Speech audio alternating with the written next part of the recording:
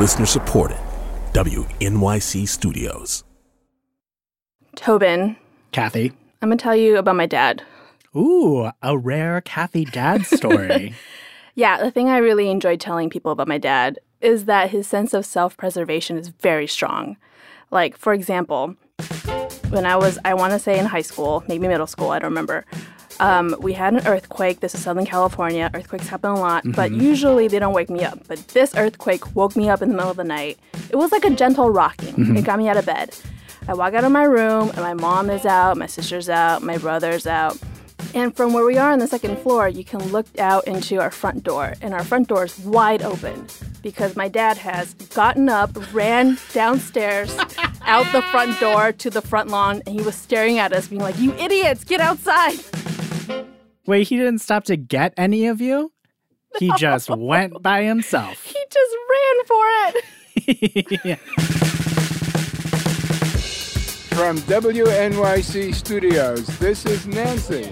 With your hosts, Tobin Lowe and Kathy Tu.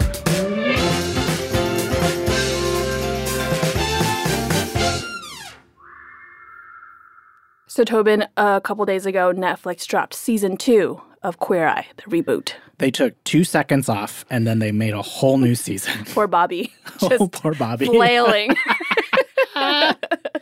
I love this show a lot. But how do you feel about it? So I actually love the new Queer Eye, which was a real surprise to me because I had very weird feelings about the original early 2000s version. Like, when I wasn't out yet, it felt really uncomfortable to watch Queer Eye. But my dad, on the other hand, loved it. Cue episode 1 of Nancy. I became a total Queer Eye for the Straight Guy fan. Boy. There were guys that I thought would be really fun to learn from and hang out with for a week. I remember you took like a lot of tips from them. Well, I took some personal grooming tips. For example, Carson, he gave me a new word, which was, I'd already rolled up my sleeves at work because I work as a doctor, and rolling up my sleeves is keeping them cleaner. But he called it zhuzhing the sleeve. You know, this show used to give me a huge amount of anxiety. Well, my anticipated thought is that it did because you thought it was too stereotypical. And I thought they were very comfortable in their style, so that it was kind of like, for me, stereotype be damned. The one guilt I had was how much I told you I loved this show, and I didn't know if that offended you.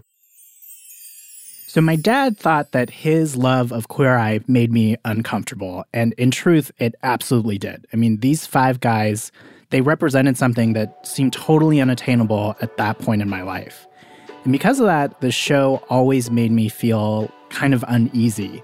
So when the Queer Eye reboot was announced, I honestly wasn't sure how I was going to feel about it. We get it, Tobin. You felt conflicted. Everybody felt conflicted about the old Queer Eye. And now you love the new Queer Eye. Like everybody else loves the new Queer Eye. It's true. But what's important here is, what did your dad think of it? I think it's outstanding. I like how it's grown and taken the original Queer Eye for the Straight Guy and taken it to a deeper emotional level. And I like the way they are willing to explore their own issues and their own vulnerabilities. The original show was fighting for tolerance. Our fight is for acceptance. My goal is to figure out how we're similar as opposed to how different we are. Okay, we're going to go down the line with the new cast, and you're going to describe them and also tell me what you think of them. Are you ready? I am. All right, first up, Dad, is Tan France, the fashion expert. I immediately took to him as one of my first favorites. This incredibly suave and articulate guy who is not pushy on the fashion-forward stuff. Next up, Karamo Brown, the culture expert. He's more of a life coach. It wasn't just the going out culture stuff, but rather how you have your own personal sense of comfort in your skin. Antoni Porowski, food and wine, quote-unquote, expert.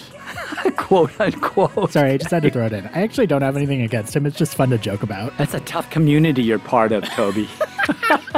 He's the eye candy of the Fab Five. He is. He really is. I personally liked him second most, even though I already knew how to cut an avocado and make my own guacamole. You didn't need Anthony. You didn't give me anything there, Anthony. Okay, we're going to go to Bobby Burke, design expert. In my opinion, the unsung hero of this show. I would agree with you. He has, for me, taken a big center stage as part of the Fab Five. I like him very much.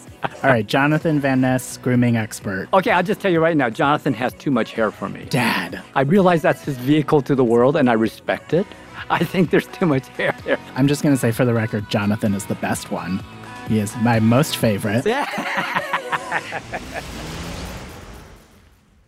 I think one of the reasons I wanted to talk to you about this new Queer Eye is that there is a way that this show for you and I is like a time capsule, because when it was first out, we were in this moment together of me coming out and you having this year of being very emotional and trying to understand, and that the show helped you in some way during that time. Yeah. And I wonder, with this new iteration, I don't know, I guess I'm asking, like, where do you think we are now? You and me. Yeah.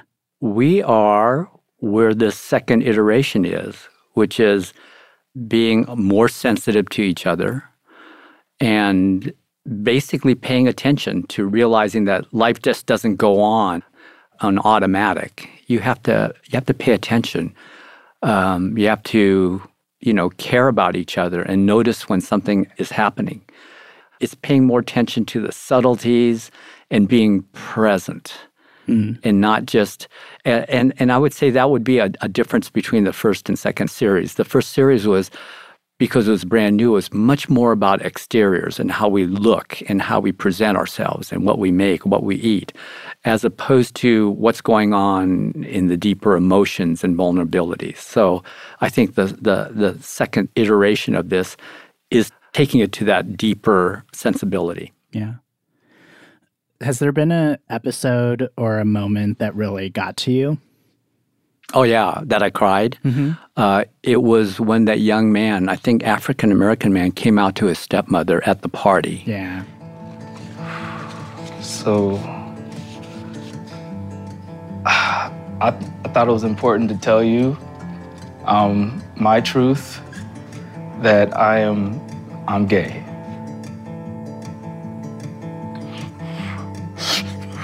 I wish I could share this moment with Dad and see how happy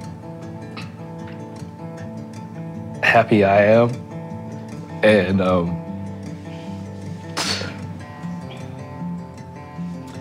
happy for you. That really, one, hit home. But two, it was just such a human sharing, and that the way the mom reacted and what he had been through kind of hiding it and half hiding it. That was a remarkable, remarkable episode. That coming out story also really, I found to be very emotionally just like satisfying and really nice to watch play out. Oh, yeah. I'm wondering, like, you as a parent of a gay child, were there things about that moment that you recognized? It did make me think back when you told Mom and I that Thanksgiving, when you were about to go to the airport and go back to college, mm-hmm. and that what was different for us was I don't recall that any of us cried at that time. But at that moment, I remembered that you were sitting with Mom in the dining area when you told us about your new boyfriend. And I remembered saying to you right out of my mouth, well, Tobin, I can't love you any more than I do, and this doesn't make me love you any less. I do remember that, yeah. Yeah. But of course, then the immediate fear for me was thinking about all the patients I'd worked with and treated for AIDS. I cried for a year after that. I think I told you that. Mm-hmm. I'd pretty much cry every day driving to work. That risk of losing you. That's what really made me cry. Yeah. So, Dad, when I came out, you had all this experience of caring for patients who were dying of AIDS. And that to some degree, that was your understanding of what it meant to be a gay man and that you were afraid of losing me. And I guess I'm wondering, do you still worry about losing me? Yes, because something can happen. Life is like that. It can turn quickly. But I do know that, I'm happy that you have a stable relationship. So I'd say my worry for you is diminished enormously, 99%. But that kind of worry for a parent never goes away completely. But I think Mom and I feel enormously comfortable where you are with the good people that you're with, the kind of work that you do, and that gives us tremendous comfort. To see that people from the LGBTQ community can have a professional life and be accepted and create a community where they're accepted and loved, and then be very proud that you and Kathy have helped move that along and help point new directions to do that. You, as well as your brother and sister, have exceeded our wildest expectations of what you could do to make the world better. Thanks, Dad. I mean it. Okay, I have one last question. Okay. You mentioned that you have carried zhuzhing and sleeve folding from the first cast with you through your life since Queer Eye. Right. Have there been any tips shared by the current Fab Five that you have also adopted? Wow, you asked a tough one at the end. I'd have to say nothing new yet that I've adopted. I'd say not. Hold on. Are you saying that you are too stylish and too informed to be helped by the Queer Eye guys anymore? That's correct. I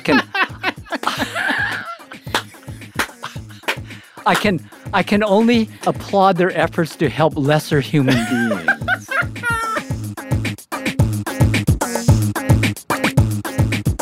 Do you guys have any weird dad stories?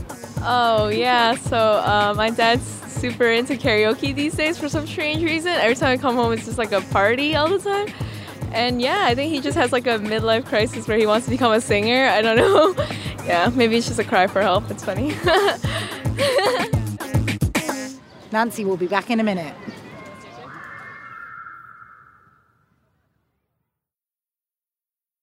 Kathy, I want to tell you about one of my actual favorite podcasts, Las Culturistas. You talk about that show all the time. Yeah, it's like hanging out with your smartest, funnest, most pop culture savvy friends. It's hosted by Bowen Yang, you might know him from SNL or Nora from Queens, and Matt Rogers of Game Show and Our Cartoon President. Love them. Each week, they interview an amazing guest about the pop culture that shaped their life, and they do this hilarious thing where you can rant about a piece of culture that frustrates you. Mine would be speaking only roles in musicals. Okay. Episodes are released every Wednesday. Listen and subscribe to Las Culturistas on the iHeartRadio app, Apple Podcasts, or wherever you get your podcasts. And we're back.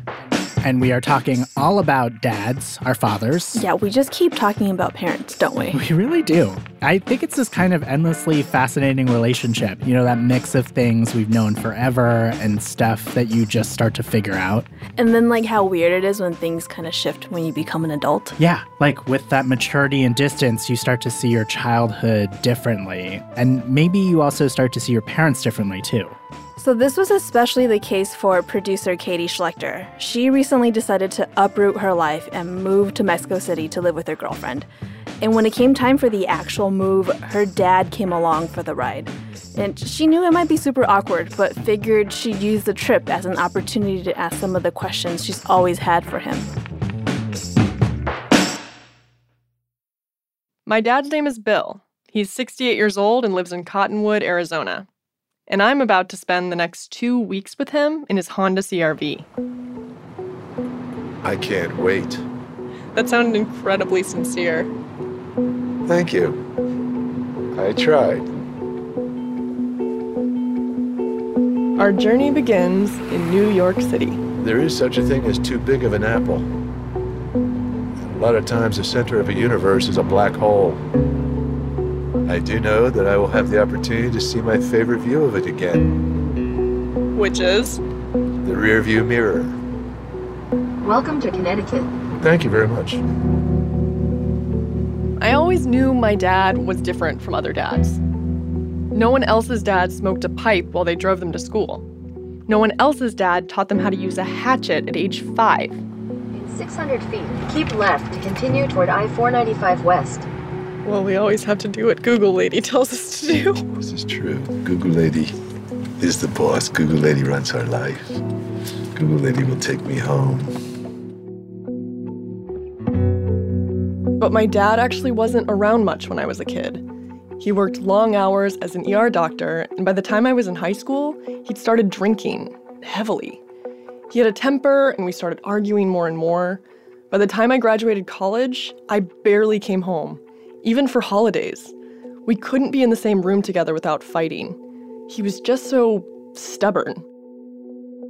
Of course, so was I. It was my mom who held the family together. When I realized I was gay, she's the one I came out to, and I swore her to secrecy. Hey, sweetie. It's about 3:15. I'm just wondering what you were up to. I'm kind of driving around. We checked in with each other a lot. I've saved a bunch of her voicemails. Hey, sweetie. They might not sound interesting to anyone else. They don't contain any major revelations. Call me back if you want. Just her voice, reminding me that she was there. Anyways, I'll talk to you soon. I love you. Bye-bye. But 2 years ago, on a winter morning, it was a voicemail from my dad that I woke up to. My mom had had a heart attack and died. I flew home to Arizona. You might imagine that at this moment, my dad and I held each other as we wept. And we did. But we didn't exactly resolve any of our issues. After the funeral, I went back to New York in grad school, and I buried myself in papers and seminars. The days passed, and the name Mom kept not appearing on my caller ID. And in my grief, I didn't turn to my dad.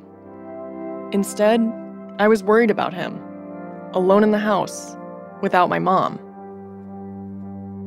So I called him every day to make sure he hadn't fallen off a cliff. Are you doing your laundry? Do you have food in the fridge? Do you plan to leave the house today? Which brings us to this road trip. There's a weird cloud over there. Yeah, many appendages. So he's got a face in the middle, too. The arms coming out. Got a face in the middle. You can see a nose, eyes. I don't think I'm as creative as you. I can't see the face. Just haven't done as many drugs. When I told my dad I was going to move, he got this idea that he'd drive me across the country and let me store a bunch of stuff at his house, which was a huge help. How could I say no? I wouldn't have missed that for the world. You know, this is really the first chance that we've had to have any real time together since you were little. 16 days, to be exact. Starting in New York, then Philadelphia, Harrisburg, then across the Midwest to Cincinnati, St. Louis, then down through Oklahoma, Texas, and finally, Arizona.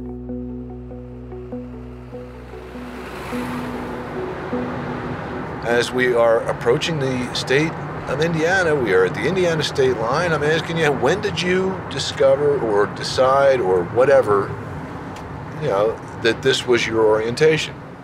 Turns out my dad had been sitting on some questions for me, and it's too late to bail. For me, it started, I started wondering in college. But freshman year of college, there was a woman who was a senior who I was really drawn to, and I just figured, I really like her as a friend or something, but I was just really, really drawn to her. And sometime, I think it was second semester, it was towards the end of the school year, she told us, we were in some car ride with a bunch of people, and she told us that she was gay. And it was this weird, suddenly, the first feeling that came to me was this feeling of relief. And I had no idea why. It spooked me. I was like, why am I relieved that this person is gay?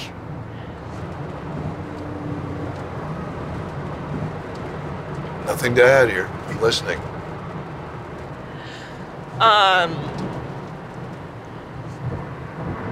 For me, over the years, dating guys, I've never been able to, like, emotionally bond with them. So when I've been in relationships with men, I felt very, very lonely in a way that I didn't when I was either by myself or with my girlfriends. So for some reason, the loneliest I've ever felt in my life has been in, like, a long-term relationship with a guy. I don't know if that makes sense. Sure it does. Yes. Okay. All right, my turn. So, when I told you in November, what were your thoughts? What did you think?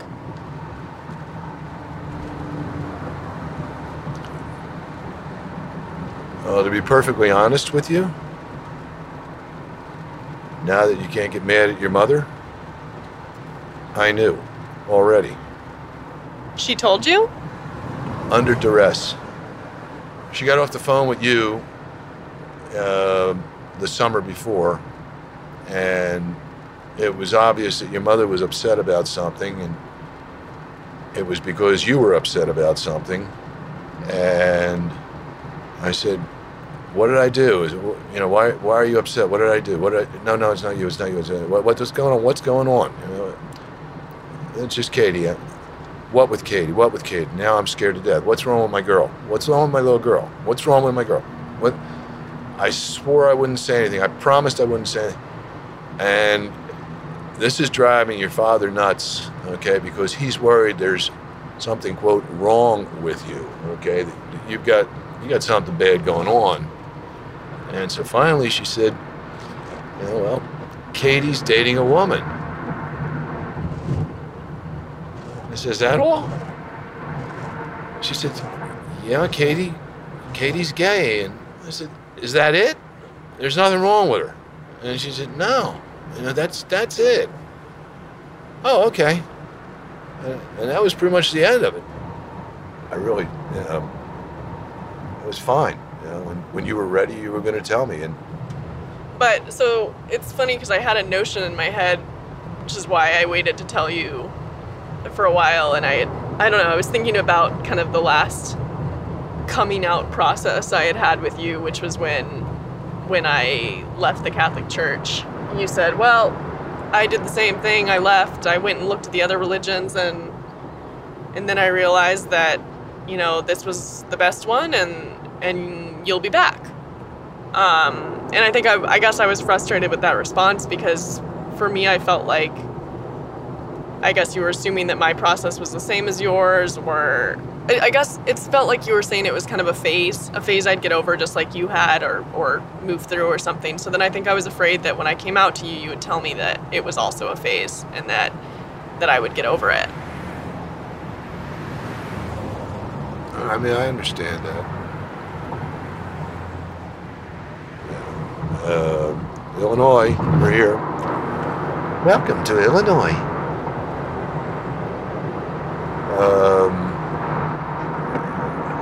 Anybody that cares about you, Katie, the only thing they're going to want is your happiness. You know that. And that's why, when you wanted to bring Giselle to the funeral, yes, absolutely.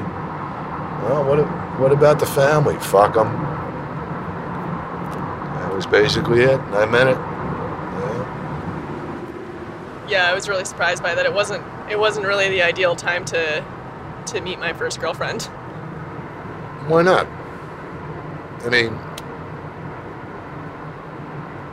granted, I was a basket case, so maybe it wasn't the best time for your first girlfriend to meet your father, because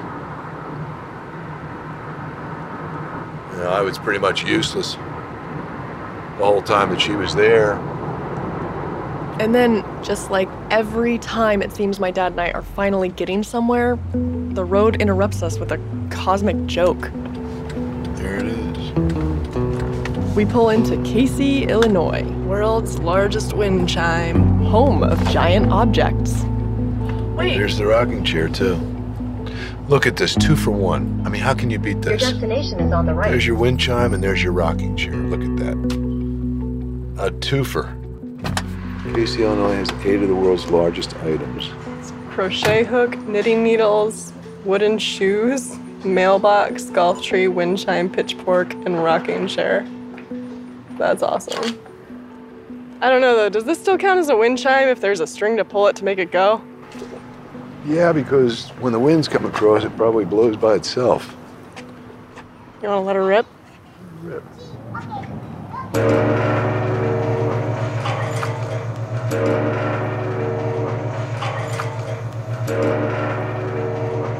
My dad's face completely transforms.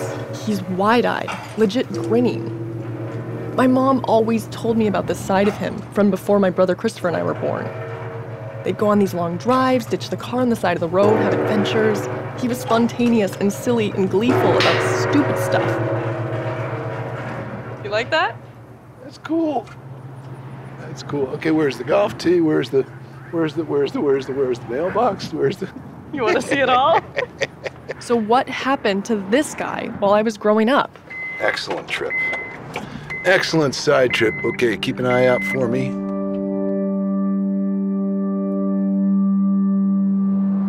When I would come home to visit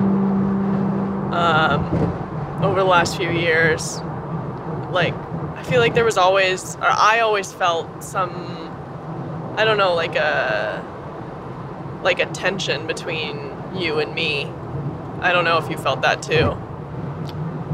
Kind of, but you have to recognize my state of mind those last few years. Okay, I mean, I was really in a chronic state of depression. Between hating the job that I had to keep doing, and it was kind of hard for me to be the person that I was. And I just told that to your mother, probably December. So I think I'm almost back. I'm almost there. Almost back to the person that you married. She said, yeah, I know. I think so too.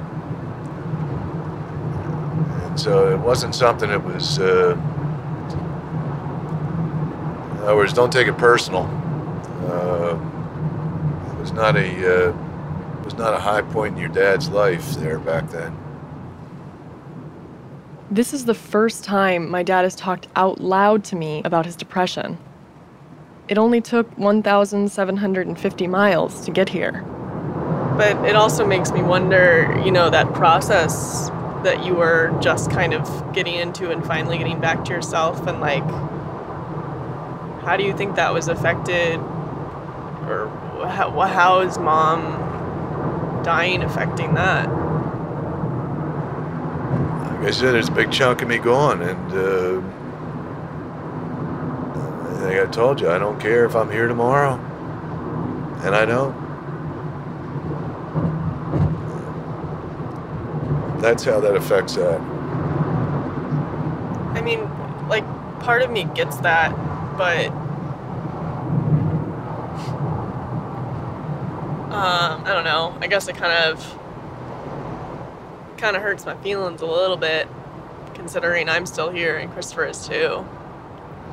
Like I said, I'm not worried about you guys. You'll do fine. But that's not the point. That's not the point. And yeah, okay, we have our lives and we're living them, but that doesn't mean we don't need you at all. Well, it's not like I'm actively going to do anything to hasten the process along. It's just whatever the process is, I'm okay with.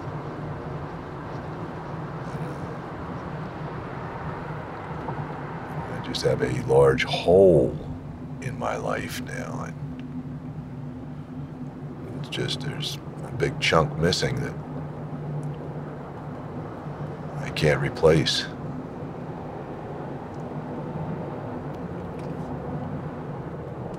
Yeah, that makes sense. In 800 feet, merge onto I-35W South.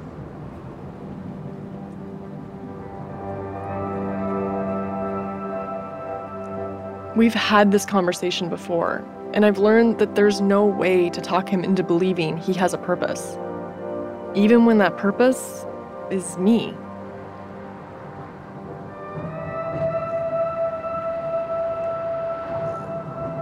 So every day she hears, I love you, I miss you, and I want to be with you.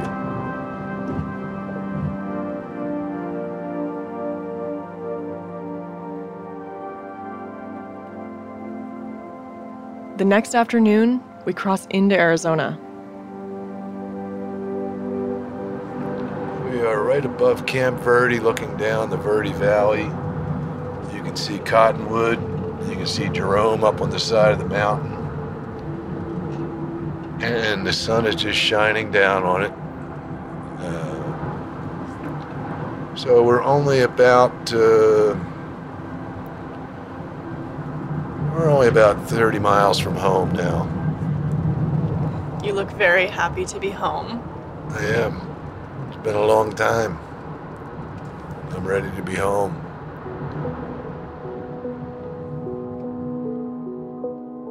You might imagine that this is the point where we'd have a tearful reconciliation. That didn't happen. But actually, in 3,200 miles, we didn't kill each other. We didn't fight, not once. We were even able to sit next to each other in peaceful silence.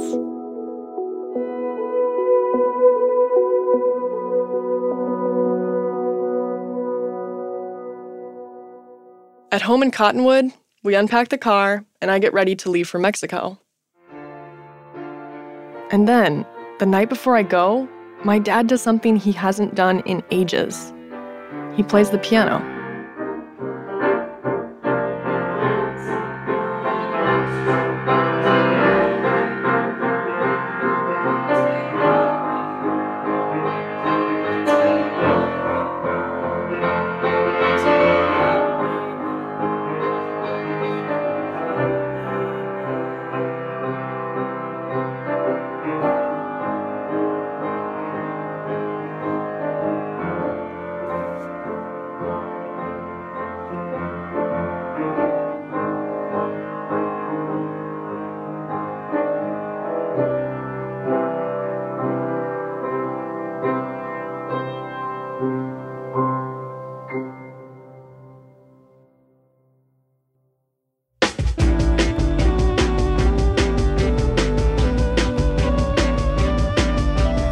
All right, that's our show. Credits. Producers. Matt Collette and Alice Wilder. Intern. Melissa Lent. Sound designer. Jeremy Bloom. Editor. Jenny Lawton. Executive producer. Paula Schumann. Special thanks to Kyle Sana, who contributed original music for this episode. I'm Tobin Lowe. I'm Kathy Tu. And Nancy is a production of WNYC Studios.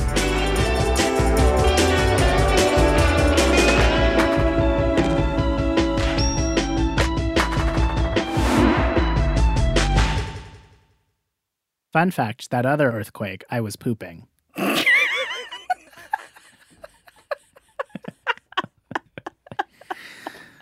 Set me back on the potty training for years.